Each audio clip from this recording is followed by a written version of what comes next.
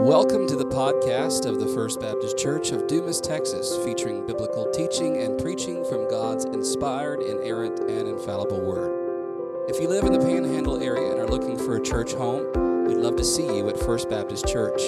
We meet every Lord's Day for Sunday school at 9 a.m. and morning worship at 10:30 a.m. We also have midweek discipleship opportunities for all ages on Wednesdays. For more information, visit us at fbcdumastx.com. That's fbcdumastx.com. You can also find us on Facebook and Instagram. Now open your Bible as we explore God's Word together. In the spring of 2003, March 2003, almost 20 years ago, it's hard to think of that, President Bush demanded that Saddam Hussein relinquish his power, give up his kingdom, and surrender. And of course, he was faced with an ultimatum. If you refuse, we will unleash what George W. Bush called a campaign of shock and awe. Do you remember those words? And on March 19th, we saw that come to full realization as the full-out invasion of Iraq by America, the United Kingdom, and Australia, and other allied forces began that invasion. Bombings. Witnesses say the sky was lit up, as it were, with fire from the bombs, and there was little resistance. In fact, within a few short days, the whole kingdom fell. And you remember seeing the statues of Saddam Hussein being toppled over in the town squares by the people, with this overwhelming display of power by the United States and other nations, crippling this wicked kingdom, leaving no doubt who did this and what the demands were, bringing Saddam Hussein and his regime to an end decisively. And regardless of your stance on the Iraq War, we all know the mess that ensued after this. We saw the nature of nations, the nature of warfare, the nature of kingdoms and people, making demands, giving ultimatums, making threats. Something or someone making a demand of someone else with a threat behind it, hoping that they will be able to follow through or face the humiliation of defeat. But what if this demand is being made from God? What if the threat being made, the promise to follow through on that threat, is coming from none other than God Himself, with unmatched power, ultimate, absolute sovereignty, who always and in every place gets His way? Who is any man, any nation, any kingdom, any creature to refuse Him? From Psalm 2, our call to worship this morning, we saw that the nations rising up against God in rebellion. Let us break His bonds and let us get rid of this need for God. And what does God do in the heavens? He laughs in derision at the foolishness of men who think that they can defeat Him. God always follows through with His promises. God always follows through with His threats, physically, temporally, in this time, in this life, but also spiritually and eternally in the next life. Today we see such a demand being made by God. In fact, we see a demand made repeatedly by God. The demand to Pharaoh that we've seen commanded to Moses, "Go tell Pharaoh, let my people go."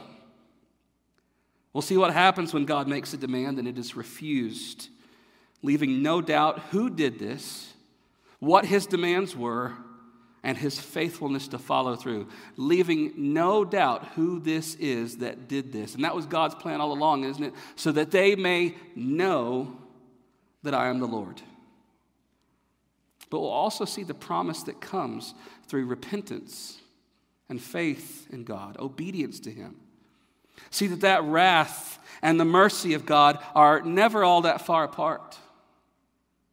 The wrath and mercy of God are not enemies to be reconciled, but they are friends within the perfections and the attributes of God. And we'll face a question too this morning. You'll face a question. What does it mean to know the Lord?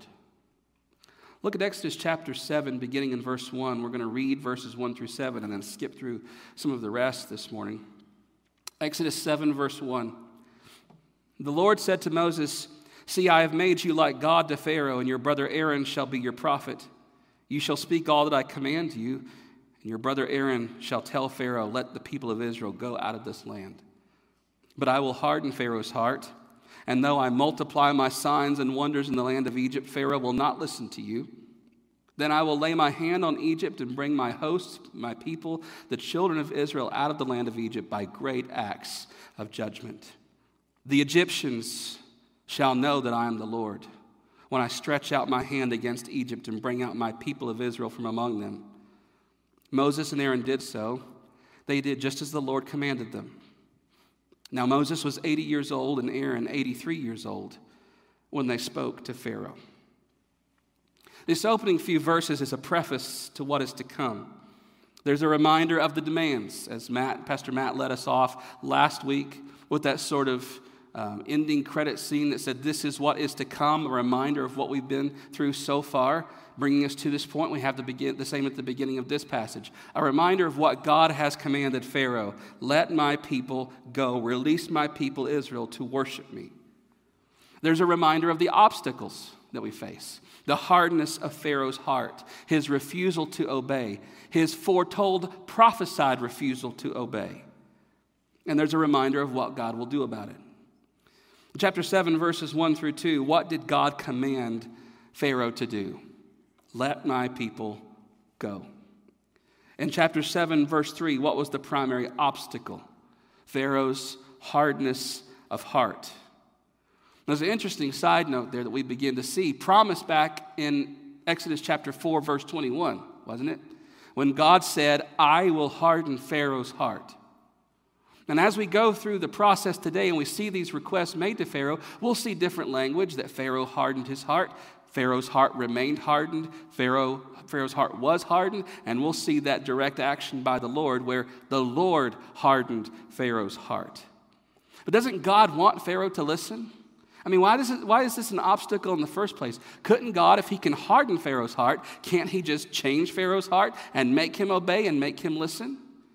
Well, of course he could, and we're going to get to that. But God chooses not to do that because God chooses to let his power be displayed. Chapter 7, verse 5, the Egyptians shall know that I am the Lord. There is God's reason.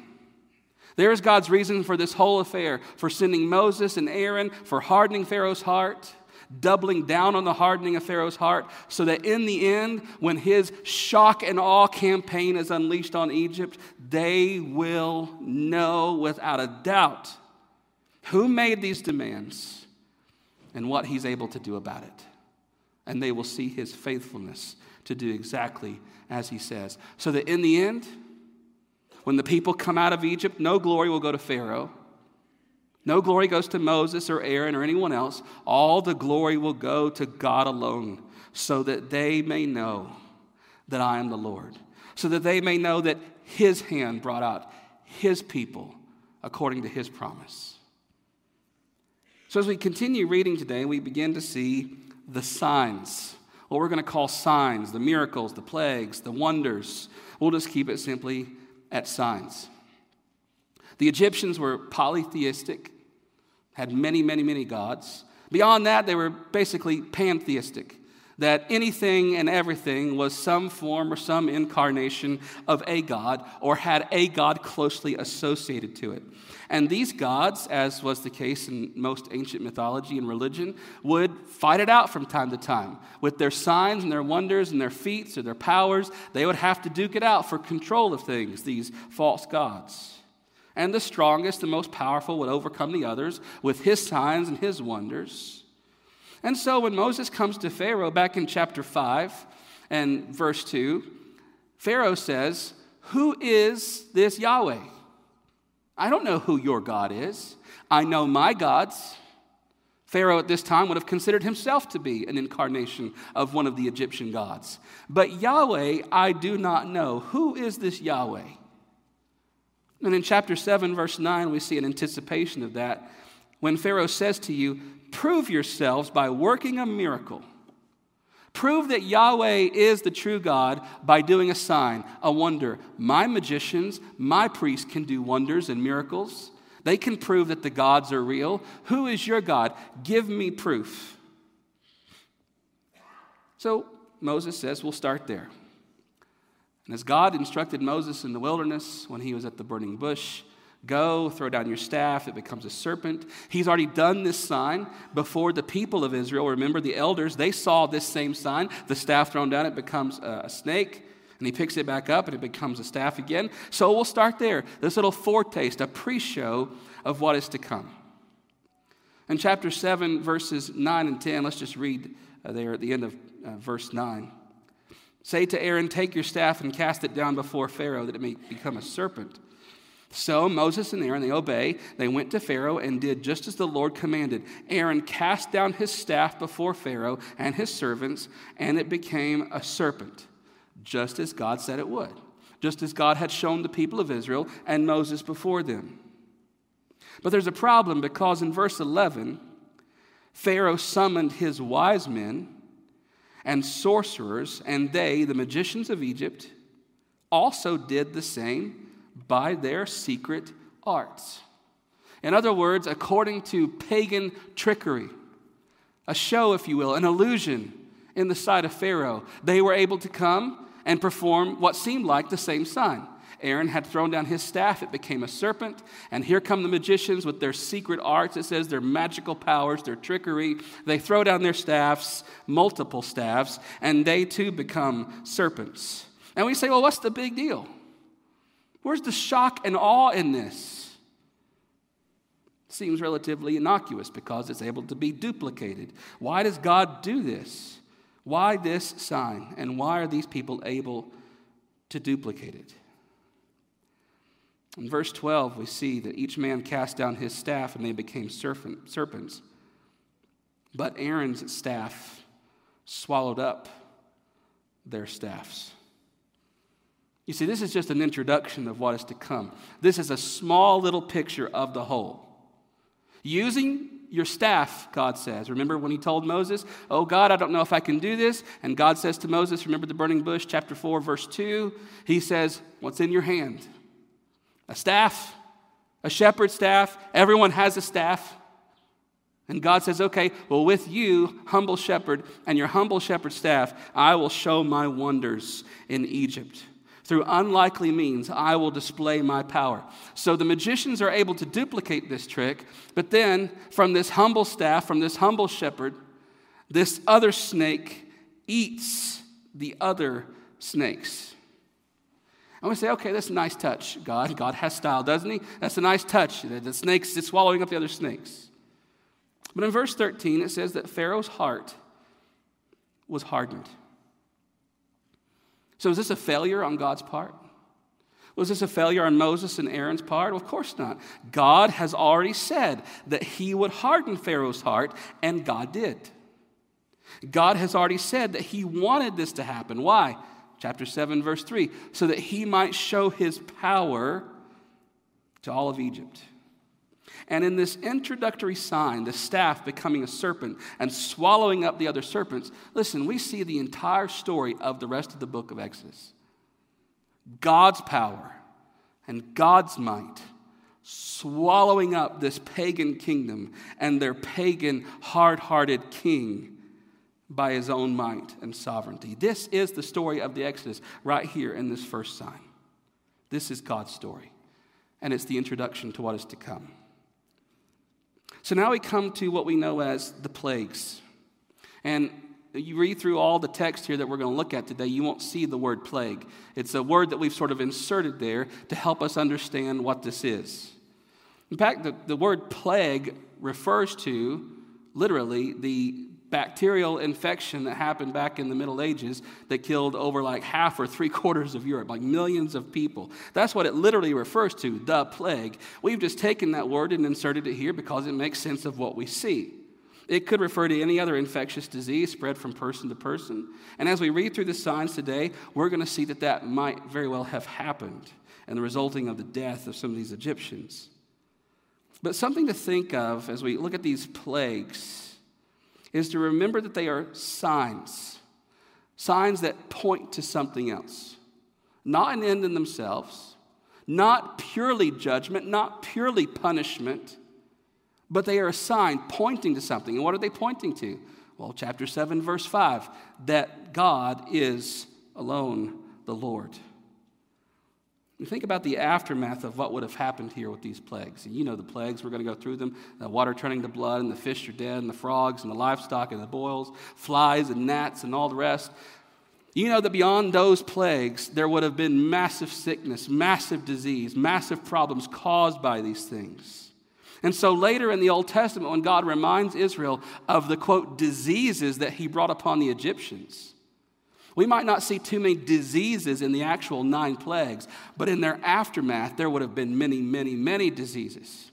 So we're thinking not just about these 9 plagues, but the aftermath and the ruin after those 9 plagues, bringing this decimation and devastation to Egypt. As we look through the plagues, we're going to see a pattern with some variation here and there, and I'll point those out when we come there. Number 1, God instructs Moses and Aaron to go to Pharaoh. He tells them what to say. Number 2, Moses and Aaron go to Pharaoh with God's instructions. Number 3, at times there's a warning given before the plague arrives. In other words, I've told you what God said, you listen, or else this will happen. Number 4, at least for the first couple plagues, the magicians again are able to duplicate the sign. But even if not, and even once they can't duplicate them anymore, Pharaoh still hardens his heart as God has willed. And so we see that all along we have this pattern. They're instructed, they go, they warn, the plague comes. The magicians sometimes can duplicate, later they cannot. Either way, Pharaoh hardens his heart every single time. This is intentionally part of God's story, to reveal his glory again so that they may know that he is the Lord. Let's look at the first plague in chapter 7, verses 14 through 25, the turning of the water to blood. Look at chapter 7, verse 14. There's a reminder of what we're dealing with here. The Lord said to Moses, Pharaoh's heart is hardened. He refuses to let the people go. Pharaoh's heart is hardened. He refuses to let the people go. There's that pattern. Verse 15, go to Pharaoh in the morning as he's going out to the water. Stand on the bank of the Nile to meet him. Take in your hand the staff that turned into a serpent. And what does he say down in verse 17? He says, strike the water. And thus says the Lord, by this you shall know that I am the Lord. Behold, with the staff that is in my hand, I will strike the water that is in the Nile, and it shall turn to blood. So God says, go to Pharaoh. Reminder, he's not going to listen to you. And as a sign of my judgment upon him in Egypt, take your staff, strike the water of the Nile, and it shall become blood. Have to understand that the Nile River in the middle of Egypt is the source of Egypt's life. It is the source of their agriculture, therefore the source of their livestock and their livelihood. It is, as they would understand it, life itself. In fact, the Nile was honored as a god and was associated with many other gods. Again, pantheistic society. It doesn't have to be that the Nile is God or the Nile is this God. It is associated with many gods, including the Egyptian god Hapi, the Egyptian god Osiris, the Egyptian god Subek. And so when the Nile is flowing through the middle of the kingdom and annually it floods, there is the source of Egypt's livestock, livelihood, agriculture, crops. Everything depends on the Nile and the flooding. And so in the Egyptians' mind, everything depends on these false gods. Yet here is this shepherd from the wilderness, a slave from the Hebrews, with a staff, a piece of wood, striking the Egyptian deity of the Nile, striking it with a stick. I want to ask you the question, though. Who struck the Nile? Did Aaron? Did Moses? Look at chapter 7, verse 25. 7 full days passed after the Lord struck the Nile. In verse 18, as Moses and Aaron strike the Nile, as God himself strikes the Nile, this source of Egypt's life, the symbol of deity. In verse 18, the fish in the Nile shall die, and the Nile will stink, and the Egyptians will grow weary of drinking water from the Nile. So what is the result? Devastation, rotting fish, a smell, an inability to drink and bathe. because all the water has turned to blood. In fact, in this passage, there are 20 mentions of either the Nile or water, because the plague extends from the Nile to the canals and the streams and the creeks, and even the water that is in the vessels in the Egyptians' homes is turned into blood. 13 of those times refer to the Nile. Everything else shows us that all the other water in Egypt was turned to blood. And the gods of the Egyptians are humiliated with what seems to be to the Egyptians a literal bleeding wound caused by a shepherd and a slave with a piece of wood. Enough, you would think Pharaoh would say. Enough, go, get out of my sight. Except in chapter 7, verse 22, by their secret arts, the magicians are able to duplicate this sign as well. And Pharaoh's heart remains hardened. He does not listen, and he does not obey. The second plague we read about is that of the frogs, beginning in chapter 8, verses 1 through 15. We follow the pattern. In chapter 8, verse 1, the Lord says to Moses, there's the instruction, go into Pharaoh, says to him, thus says the Lord, let my people go that they may serve me. Pharaoh's refusal is implied, and the sign is foretold. What's going to happen when he refuses you? You shall bring with your staff frogs upon the earth. So in verse 3, what happens? The Nile shall swarm with frogs that shall come up into your house and into your bedroom and on your bed and in the houses of your servants and your people and into your ovens and your kneading bowls. The frogs shall come upon you and on your people and all your servants. And the Lord said to Moses, say to Aaron, stretch out your hand with your staff over the rivers, over the canals, over the pools, and make frogs come up on the land of Egypt. So Aaron stretched out his hand over the waters of Egypt, and the frogs came up and covered the land of Egypt.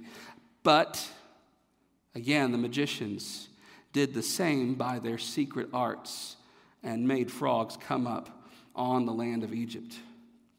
So we have this pattern. The instruction by the Lord, Moses and Aaron go, let my people go. If you don't, this will happen. He refuses, and of course, here come the frogs. Now, at this point, people begin to think, well, maybe these are just natural occurrences. Maybe, as I've seen in too many documentaries, some volcano exploded out in the middle of the Mediterranean and caused the water to appear red, even though it wasn't actual blood. And it polluted the water, and then from the polluted water came all the frogs. And then, of course, when the frogs die, here come the flies and that. I just want to say maybe. But this is definitely with a supernatural hand behind it. God certainly uses natural, secondary means to accomplish his purposes. And if that's how he chose to do these miracles, he did. But they were miracles, nevertheless, timed exactly to his sovereign will according to Moses and Aaron's actions in the land of Egypt. So no matter what the documentaries say to try to explain this away in a natural way, we're going to see how that kind of falls apart later anyway. You say, okay, whatever. If that's how the Lord chose to do it, that's fine. But the Lord did it. And in this instance, these frogs overtake the land of Egypt. But did Pharaoh listen? No. Verses 8 through 15, we see another pattern emerge. And that Pharaoh in verse 8 seems like he's going to give a little. Look at verse 8. Pharaoh called Moses and Aaron and said, plead with the Lord to take away the frogs from me and from the people, and I will let the people go sacrifice to the Lord. And so we think, well, that's the end. They only took the 2 plagues and then the one sign of the serpent. Pharaoh seems ready to give. He tries to bargain, but then he probably remembers, wait a minute, the magicians in verse 7 already duplicated this trick.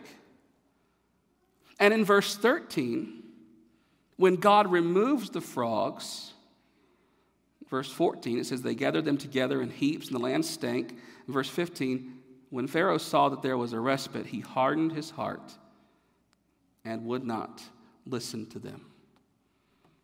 So he seems like he's going to give in, but the magicians are able to duplicate the sign, seemingly.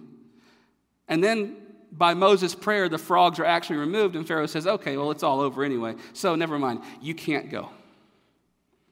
That brings us to the third plague in chapter 8, verses 16 through 19, that of the gnats. And I want you to notice that we've moved from water to land. We've moved from the Nile and all the streams and all the canals and the turning to blood and the fish stank and the frogs were coming out. And now we move into the land.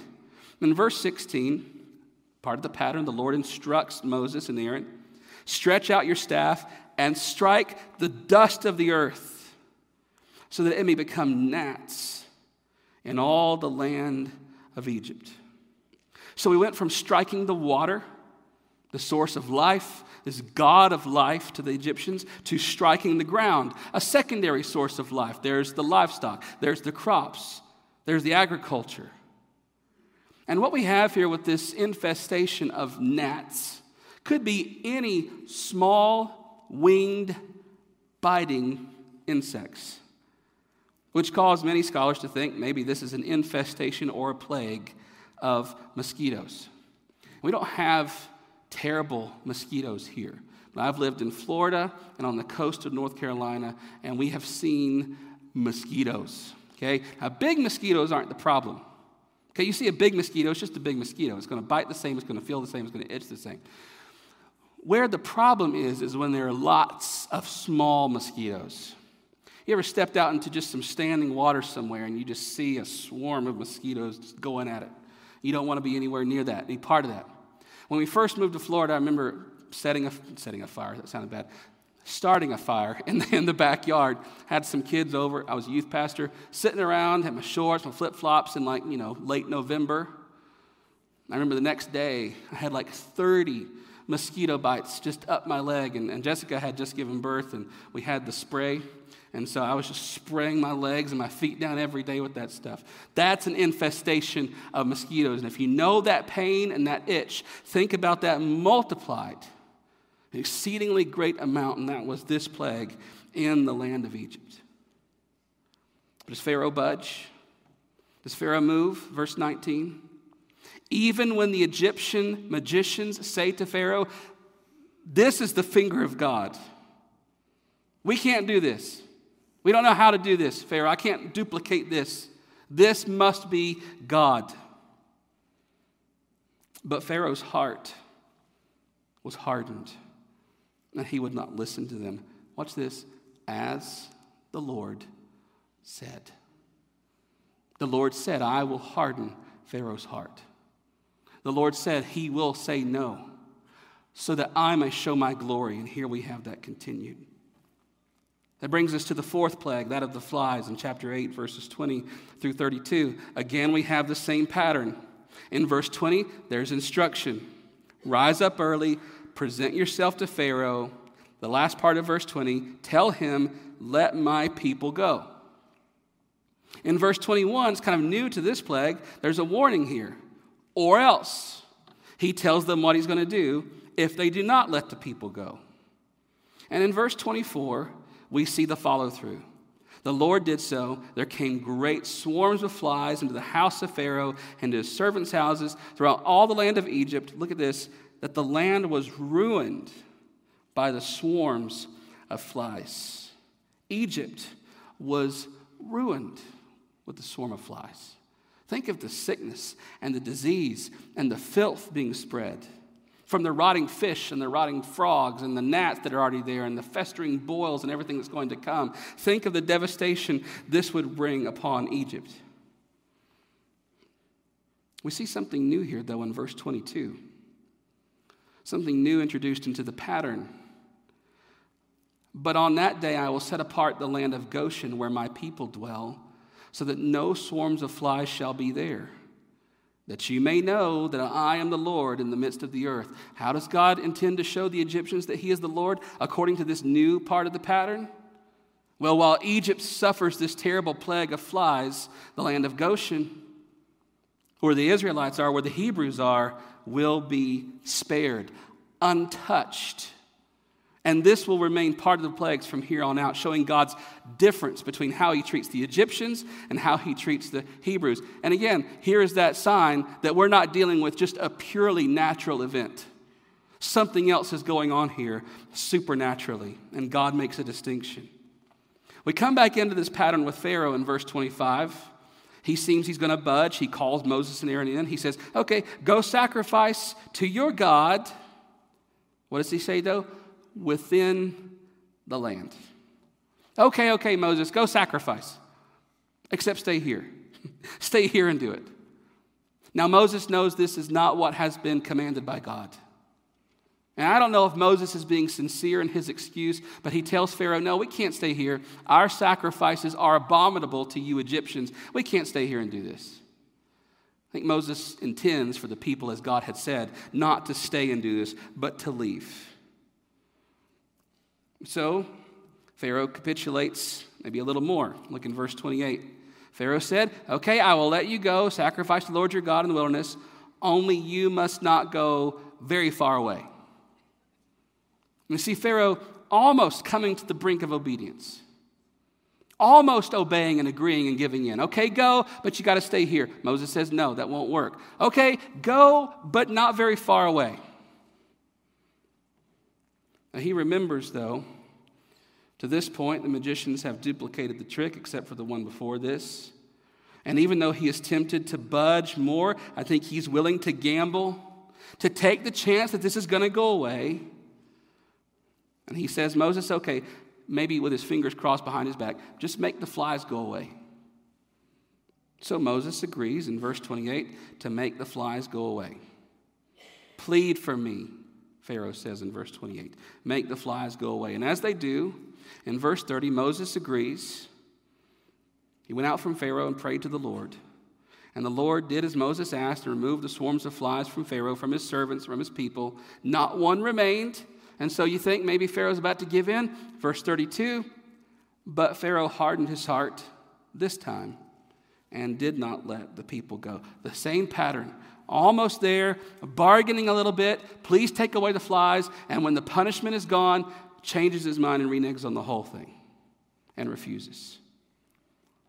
The fifth plague is that of the livestock. In chapter 9, verses 1 through 7, we see the same pattern starting in verse 1. The Lord said to Moses, go into Pharaoh and say to him, thus says the Lord, the God of the Hebrews, let my people go that they may serve me. Followed with the warning in verse 2. For if you refuse to let them go and still hold them, Moses promises that there will come a massive death amongst their livestock. In verse 6, we see the follow-through of this. The next day, the Lord did this thing. All the livestock of the Egyptians died. But the people, not one of the livestock of the people of Israel died. The Lord promises. The Lord follows through. All the livestock of the Egyptians dies. None of the livestock of the Hebrews dies. And we think maybe this would be enough for Pharaoh to give in. Maybe the first thing with the flies, and we had the flies and they didn't, maybe that was just a fluke, that was just a coincidence, it just happened that way, but God is not really in this, Pharaoh thinks. So he says in chapter 9, verse 7, he sent people to go and check, see if any of the Hebrews' livestock are dead. In chapter 7, not one of the livestock of Israel was dead. Will this be enough for Pharaoh? No. It says, but the heart of Pharaoh was hardened. So we come to the sixth plague. And you remember, thinking this whole time, every time Pharaoh says no, every time Pharaoh's heart is hardened, this is God working in and through that disobedience to show his glory one more time. And God says, I have more up my sleeve. I have more to come. And with the plague of the boils, we see a change. We've moved from the water, we've moved from the land, we've moved from the beast, and now we're moving to man. This time there's no request. At least we don't read one. We don't read a request. We don't see an instruction to go to Pharaoh. We just see, go to Moses and Aaron, take soot in your hands from one of the ovens there in the palace, throw it into the air, and it will become boils on the people of Israel, encroaching from the water to the land to the beast and now to the men. And look at chapter 9, verse 11. These magicians who duplicated the first couple signs, but haven't been able to do so since, not only are they unable to duplicate this sign, but in verse 11 it says, the magicians could not stand before Moses because of the boils. For the boils came upon the magicians and upon all the Egyptians. They're debilitated by this sign now. Not just unable to perform it, not just unable to duplicate it by their trickery, but now they themselves are debilitated and handicapped because of the work of God. And the threat is moving closer and closer to Pharaoh. This time in verse 12, the Pharaoh doesn't even intend to bargain, just outright refusal. The Lord hardened the heart of Pharaoh, there's that language, and he did not listen to them. Well, this has been the case all along, though, hasn't it? Some people try to make a big deal about, well, Pharaoh hardened his heart first, and then the Lord hardened his heart. God told him from the very beginning in chapter 4, verse 21, I will harden Pharaoh's heart, and he will say no. So whether it's Pharaoh doing it, or the Lord doing it, or that middle sort of passive, Pharaoh's heart was hardened, it was the Lord's action and the Lord's will, so that his power and his glory might be displayed. There's no question that this is the hand of God. Pharaoh continues to refuse. So we come to the seventh plague in chapter 9, verses 13 through 35. We have a similar pattern to what we've seen amongst the rest, but we have an intensity. There's an intensifying nature in the explanation. Look at chapter 9, verse 14. For this time I will send all my plagues on you yourself, Pharaoh, along with your water, along with your land and your people and your servants and your magicians. The plagues are coming now to you.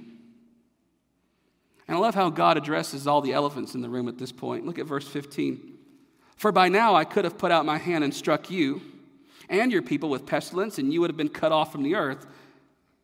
But for this purpose I have raised you up, to show you my power, so that my name may be proclaimed in all the earth. You hear what God says? Pharaoh, I don't have to do this with you. We don't have to have 9 plagues or the serpents or Passover. We don't have to have any of that. I could have taken you out already. But here's why I raised you up, Pharaoh, and here's why I keep hardening your heart, and here's why you keep saying no to me, so that I might display my glory in you.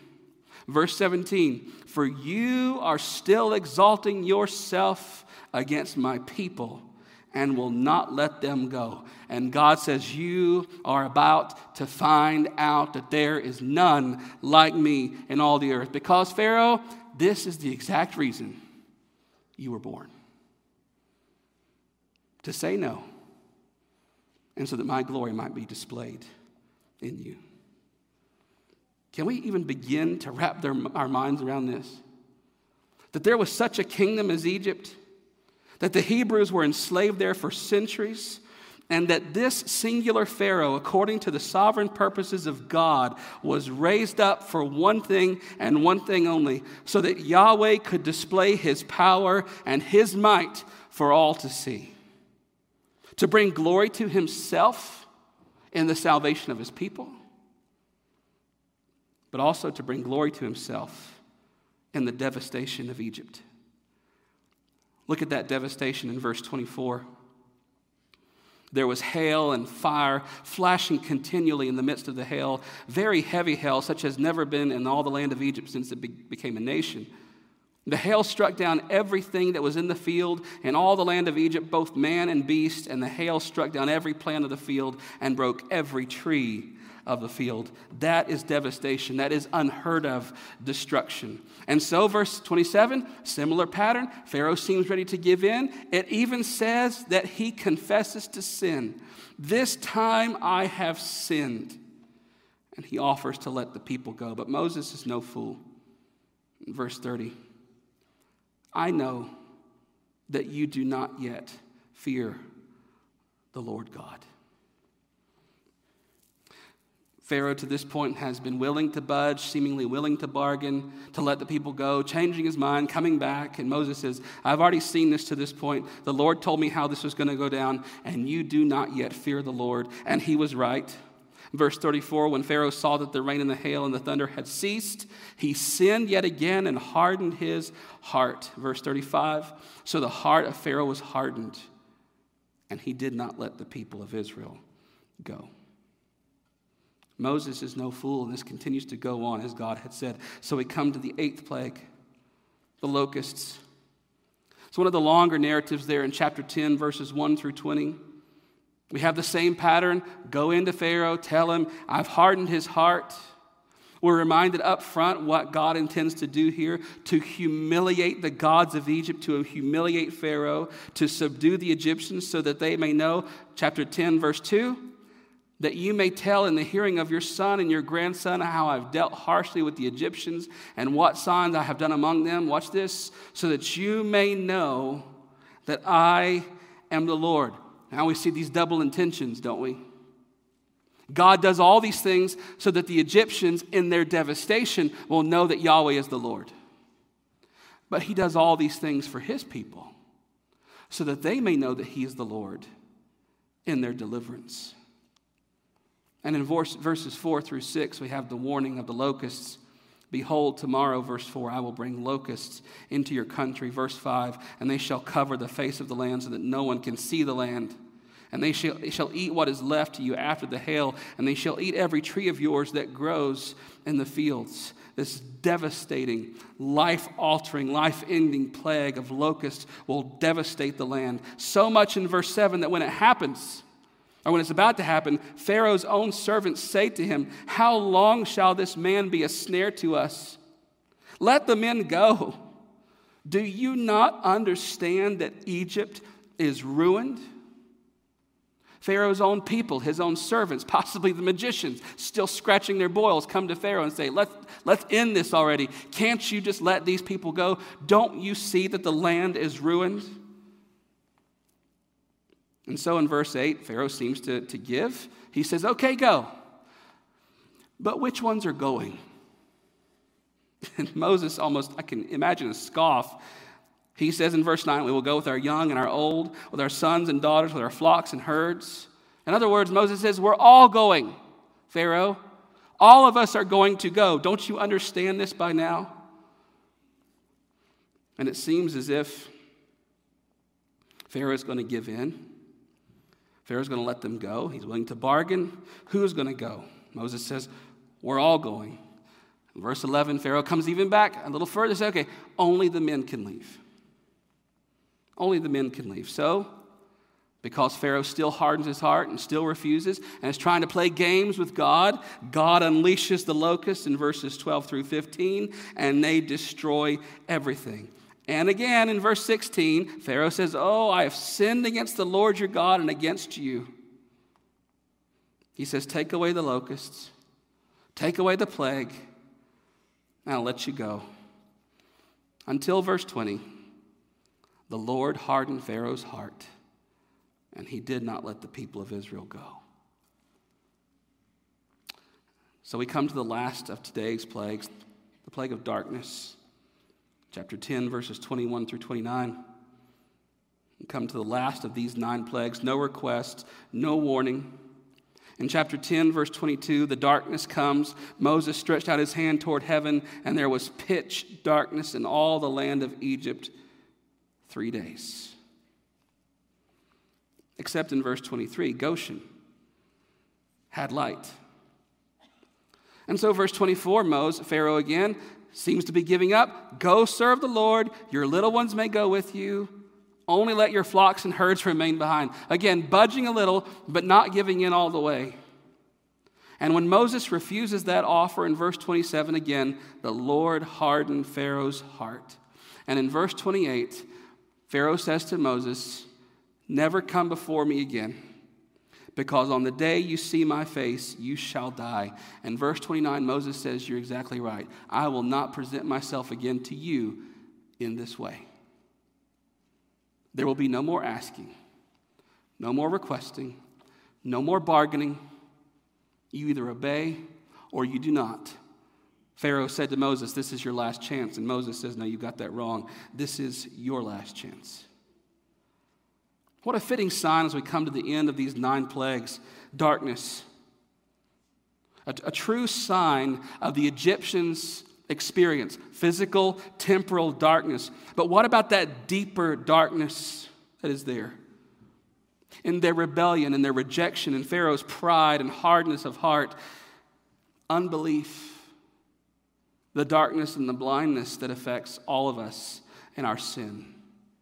A darkness inside Pharaoh, a darkness inside humanity. The New Testament points us to words like darkness, sickness, brokenness, death. This is where Egypt is. This is where Pharaoh is. I wonder if it's where you are today. So we ask the question, now what? What's this all for? Pharaoh's still not listening. The people are still in bondage. Moses can't come back anymore unless he wants to die. So nothing? God has brought Pharaoh in Egypt to this point in his own divine sovereign will, hardening Pharaoh's heart, giving him over to his disobedience, not to distract from his glory, but to magnify his glory in the humiliation of Egypt and their false gods and the Nile and their land and their animals and their magicians, all the way down to Pharaoh himself. Now we know that there is one more plague yet to come, and it will be the nail in the coffin. But for now, to these people who don't know that story yet, to Moses and Aaron, maybe they think this is a dead end. Pharaoh keeps saying no. He keeps hardening his heart. Where is this going? It's going exactly as God has planned. He said in chapter 4, verse 21, I will harden Pharaoh's heart. In chapter 3, verse 19, he said, he will only let you go if compelled by a mighty hand. In chapter 7, verse 3, he says, I'm going to unleash my signs to do exactly that. In chapter 4, verse 23, he still won't budge until I kill his firstborn. Now, we know what is coming. We know that is coming exactly as God has said. Did you notice through the course of the narrative today how often God uses Moses' staff, just as he said he was going to do? Did you notice Aaron's role beginning to fade as Moses steps into what God called him for all along? To show us that he is faithful to his plan and his promise to bring glory to himself so that Egypt and Israel all might know that he is the Lord. There's no need to try and match up each plague to some Egyptian idol. That's been done. That may be the case, but who cares? All of Egypt is decimated. Whatever gods they think there are and whatever parts of creation they think are gods have been destroyed and laid bare before the one true living God, so that all the people might know that he is the Lord. And the question for you today,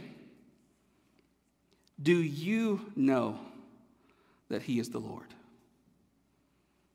There's discomfort in this story for the modern church, isn't there? Much of the modern church has abandoned talk of God's wrath and God's anger. Sadly, the gospel is often presented as a non-angry God who isn't bothered much by your sin, who thinks you're pretty great just as you are and just wants you to be better. But that is not the picture we see in the Bible. Ephesians chapter 2, verse 1 tells us the reality of our condition. You are dead in your sins and trespasses. And Romans 1 verse 18 tells us what God is bringing against that sin. The wrath of God. And Romans 6:23 makes sure we understand what is coming. The wages of sin is death. See, the modern church, we think we're past that.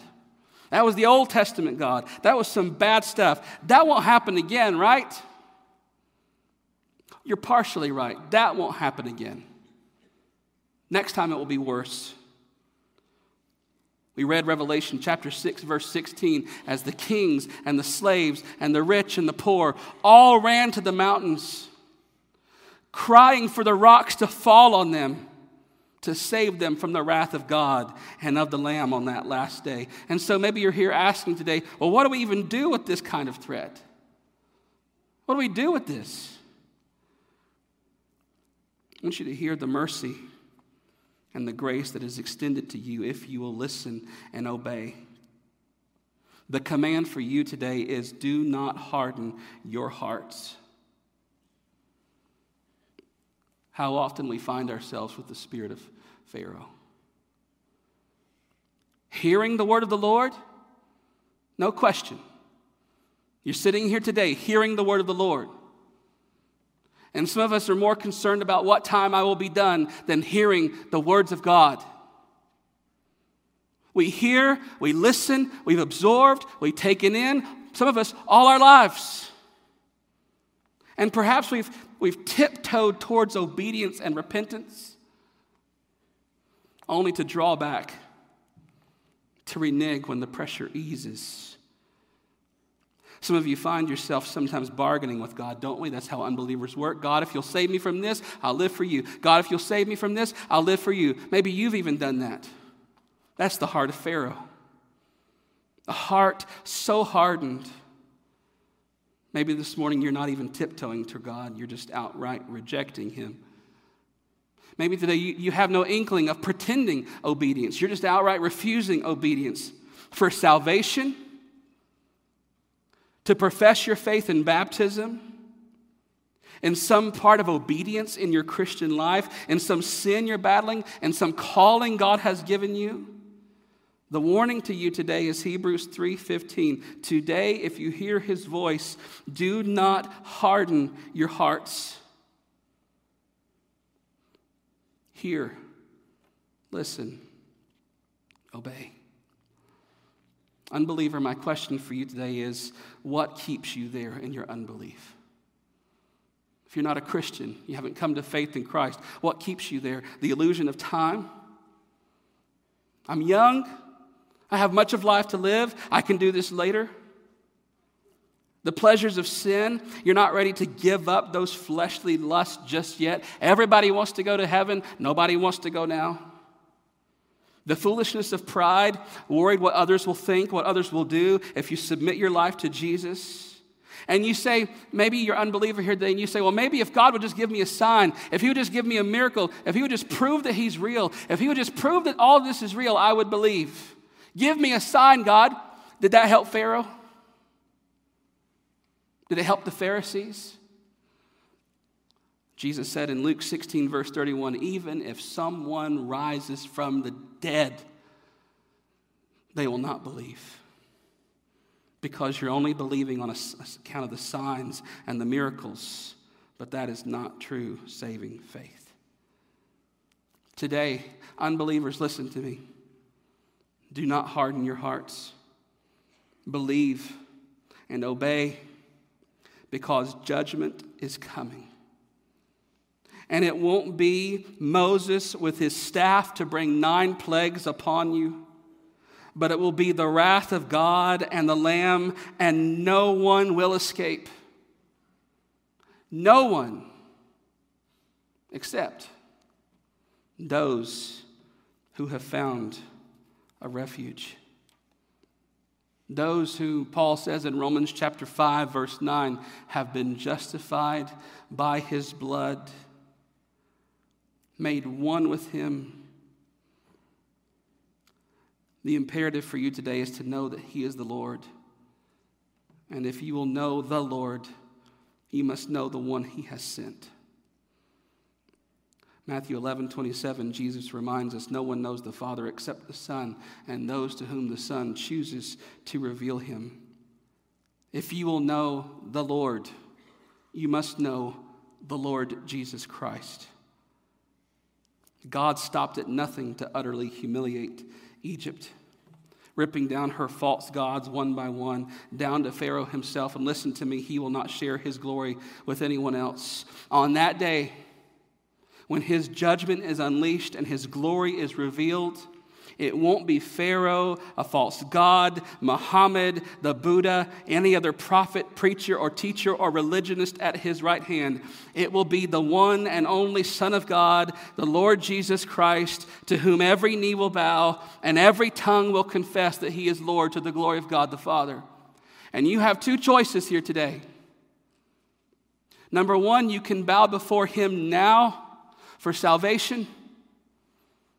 Number 2, you can bow before him then to your damnation. Today, hear his voice. Submit. No bargaining. No reneging. No hard heart. No falling back into disobedience. Repent and believe so that you may come out of the kingdom of darkness and into the kingdom of his glorious light. Know that he is the Lord by knowing the Lord Jesus Christ. Thanks for listening. For more information about what it means to follow Jesus as Lord, you can email us at fbcdumas@hotmail.com. It's fbcdumas@hotmail.com. You can also reach us by phone at 806-935-5604. We'll see you next time.